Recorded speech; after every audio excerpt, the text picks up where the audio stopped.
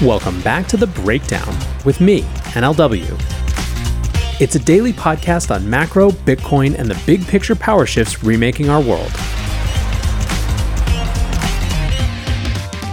What's going on, guys? It is Wednesday, February 22nd, and today we have some stablecoin talk. Before we get into that, however, if you are enjoying The Breakdown, please go subscribe to it, give it a rating, give it a review, or if you want to dive deeper into the conversation, come join us on the Breakers Discord. You can find a link in the show notes or go to bit.ly/breakdownpod.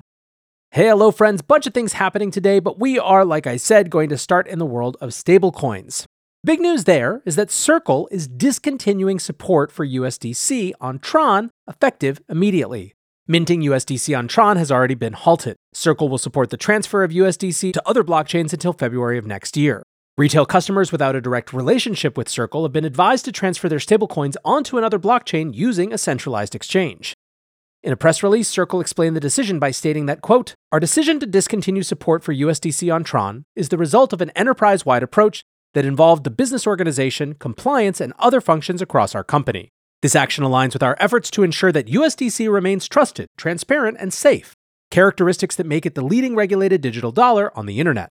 The move comes several months after Circle first received criticism for supporting Tron. In an open letter written in October, the Campaign for Accountability said that USDC on Tron was problematic because the network, quote, "has been named in multiple law enforcement actions involving billions of dollars in transactions by alleged organized crime groups and sanctioned entities." They also accused Circle of banking Tron founder Justin Sun, who they claimed has ties to the Chinese government. Circle denied the allegations, stating that their stablecoin had been detected in only $160 worth of transactions between sanctioned wallets, none of whom had a direct customer relationship with Circle. Further, Circle has said that they had discontinued all customer relationships with Justin Sun, Huobi Global, the Tron Foundation, and other Sun-affiliated companies in February 2023. They also noted that Sun is not on any sanctioned list currently. So, while Circle did not go into details on their reasons for cutting off Tron support, it seems clear that the firm is addressing the perception that dealing with Tron at all is a compliance or political risk. Only $335 million in USDC circulates on Tron, around 1% of the stablecoin's overall market cap. This pales in comparison to the $51 billion worth of Tether issued on Tron, which is larger than USDC's entire supply. The community commentary is just about what you would expect. Brad Gentile writes, "Very interesting. Tron is ranked number 4 on all networks of USDC liquidity. Circle doesn't explain the removal of USDC from Tron, but my guess is that the Tron network is a liability from regulated asset insurers, and Circle is trying to go public soon." Adam Cochran writes, "I mean, this should come as no surprise to anyone who has been paying attention to Tron or Sun's recent movements with TUSD and his exchanges." Kashif Raza writes, "Circle knows something that is not in the general public domain." There are, of course, a ton of speculative possibilities around what that might mean. There is a current SEC enforcement lawsuit against Sun and Tron, but it's still in early motion stages. It could just be Circle tidying up any potential black marks ahead of IPO. It could be the de minimis business on Tron not being worth the headache in general. The main question, really, is whether this is Circle acting on knowledge of some incoming enforcement or legal action, or it's simply an abundance of caution in advance of an IPO. We don't know right now, but I am sure we will find out more about this in the months to come. Now, the other big stablecoin story is around something called Athena. Athena is a newly launched stablecoin offering 27% yield that is giving some traders flashbacks of the Luna collapse. Athena was launched on Monday and has already gathered $300 million in market cap from over 4,000 users. The project is backed by major crypto venture firms, including Dragonfly, and seeks to offer a censorship-resistant stablecoin backed entirely by crypto-native collateral. The structure of the product is a tokenized basis trade. Users deposit Lido staked ETH, which is then used to open a corresponding short position. These offsetting long and short positions should maintain a constant value, while capturing the staking yield and any funding rate attached to the short. According to the protocol's developers, short positions have paid out funding in the majority of market conditions over multiple years, including during the previous bear market. This means that the days where the position is unprofitable should be relatively few. The developers have said that there will be an insurance fund to cover periods with negative funding conditions, and there are some respected folks who like this idea. For example, this unique structure has been advocated by BitMEX founder Arthur Hayes for a number of years, suggesting it should be a relatively safe way to create an entirely synthetic dollar using only crypto collateral. Critics noted, however, that the modeling provided by the Athena team, by definition, does not include the distortions introduced by the stablecoin's massive short position, and therefore cannot predict market conditions moving forward. Realistically, the idea behind this token is not so much that it's a crypto-native stablecoin, but more that it's a tokenized basis trade. Basis trades, where a trader goes long a spot position and short a corresponding futures position to capture the funding rate, are often lucrative in crypto markets. Some coins frequently pay above 20% annualized to hold this position, and sometimes even more than 50% during raging bull markets.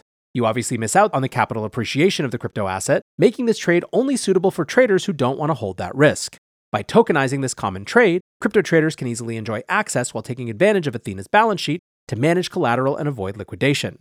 An additional use case would be unlocked if Athena's token became acceptable as collateral in lending protocols, allowing the trade to be looped and leveraged up. The risk is obvious. As we've seen over and over again from novel stablecoin designs, the entire thing could blow up. Unlike most algorithmic stablecoins like Luna and UST, Athena is referencing outside collateral rather than its own token. The major risk appears to be simply running out of collateral if the basis trade goes against Athena for too long. Basis trades often present a negative yield when they become too popular, piling up losses for market participants stuck in the trade. Athena does not pass on those losses to holders, instead chewing through the insurance fund. This means there is no mechanism to encourage holders to unwind their position and no natural end to the losses. The project will also be using centralized exchanges with their associated counterparty risk. If you had to sum up the middle range of the sentiment, that this is 1, a risky product, that 2, has the potential to detonate during a bear market, but 3, could have a decent shot of surviving as well. In the interim, it will present a large amount of short open interest on Ethereum, which could mute price gains. Will Clemente from Reflexivity Research writes, Athena is an interesting concept. It's basically the Nakamoto dollar that Arthur has been talking about for years. Can think of it as a tokenized version of the basis trade. Biggest risks are managing the short leg, counterparty risk, and that it's limited by the size of ETH perp's open interest. 0xNGMI writes, I don't get why so many people are focused on Athena's high yield, instead of the fact that there's been 2 projects that tried this before and both gave up because they lost money due to yields inverting. When yields invert, you start losing money, and the bigger the stablecoin is, the more money it loses. Yield Farming at Delucinator writes, is Athena the next Luna? No. Innovative? No. Ambitious? Yes. Consistently 27% APR? No. Scalable? Wouldn't worry until 1 to 2 billion circulation. Profitable to participate in? Yes. Is basis carry trading hard? No. Offering any form of a money printer at 9-figure size with a clear source of yield is an amazing product. Anthony Sassano wrote, I backed Athena Labs with a small check because I liked the founder and thought the idea was worth pursuing. In saying that, I'm very glad to see lots of people questioning Athena's design and asking how they can offer things like 20+% yield and also exploring what all the underlying risks are. This is very different to last cycle where people questioning things were in the minority and they were told that they were just coping over not making money on Ponzi's like Terra, Anchor, and UST. Today's episode is brought to you by Kraken. For far too long, the whole financial system has been standing still, too slow, only on for certain hours, overly designed for some types of people, but not for others. Crypto, at its best, represents progress. It asks the question, what if? It invites people in instead of leaving them out. It's on 24/7, 365, and moves at the speed of real life. Not everyone believes it. We've got our fair share of detractors, but that's the way it always is when you're building something new. Kraken is a crypto company that has been through the highs and lows of the industry, facing forwards towards progress throughout. And now they're inviting us to see what crypto can be. Learn more at kraken.com/thebreakdown. Disclaimer, not investment advice. Crypto trading involves risk of loss. Cryptocurrency services are provided to U.S. and U.S. territory customers by Payward Ventures Inc., PVI, DBA, Kraken. So what should you think of all this? Well, to the extent that you're trying to understand the differences between this and something like Luna, the team is at least openly explaining where the yield comes from. The founder has even pointed out that the yield is not guaranteed and will more than likely decay. It is different than other algo stablecoins in that it's really more of a yield generation pass-through from an actual trade rather than just some Ponzi box. However, that does not mean it's not risky. There are a million challenges that are yet unforeseen, but of course, it wouldn't be DeFi without degens piling into things that anyone in their right mind would see more insane. Now, staying in Ethereum/DeFi world for just a minute, Ethereum has hit $3,000 for the first time in almost 2 years on the back of ETF enthusiasm. Ether was up 1.6% on Tuesday and has added 12% over the past week. While the SEC has given no indication that they are taking a closer look at ETFs at this stage, the general sentiment is that an approval in May is possible if not likely. Multiple issuers have updated their applications, with the latest coming from Van Eck on Friday. Some of the spicier updates have included the prospect of integrated staking, but analysts expect this feature wouldn't survive SEC scrutiny. Bernstein Research is currently handicapping a May approval at 50%, stating that ETH is, quote, probably the only other digital asset likely to get a spot ETF approved by the SEC. Their opinion overall is that if the SEC denies spot ETH ETFs in May, their approval within the next 12 months is still almost a certainty. Analysts wrote, Ethereum, with its staking yield dynamics, environmentally friendly design, and institutional utility to build new financial markets, is well positioned for mainstream institutional adoption. Ryan Sean Adams from Bankless wrote, ETH just reclaimed 3K. Last time we hit 3K, we were sitting on time bombs. Terra collapse, 3 Arrows death, C5 failures, Genesis fiasco, 10 billion FTX fraud.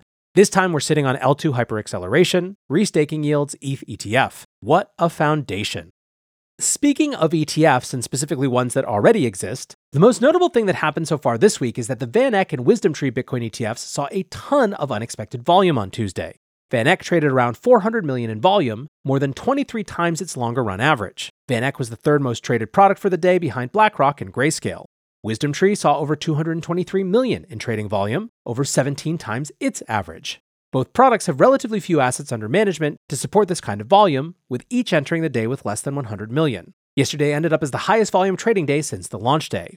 One possible explanation for the volume spike is a reduction in fees. Van Eck announced a fee cut to 20 basis points effective from Wednesday. This now positions Van Eck in line with Bitwise as the cheapest fund. Interestingly, both products were traded by thousands of individual accounts rather than large block trades. These products have typically seen only a few hundred trades per day. The volume also rushed in right from the opening bell, which could indicate that this was a prearranged buy from newly approved investment advisors or asset managers.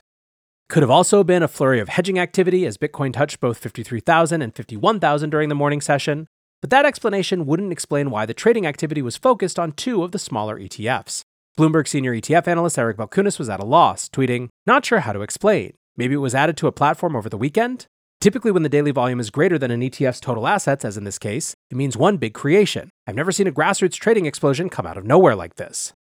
When all was said and done, once the trading was tallied in the morning, turns out that only 5.9 million worth of inflows were added for Van Eck and just 2.2 million for Wisdom Tree, making the entire episode even more confusing. One thing that's not confusing, however, is our last story for today. Senator Elizabeth Warren is up for re-election this year in the state of Massachusetts and now has a new challenger emerging from the pro-crypto army.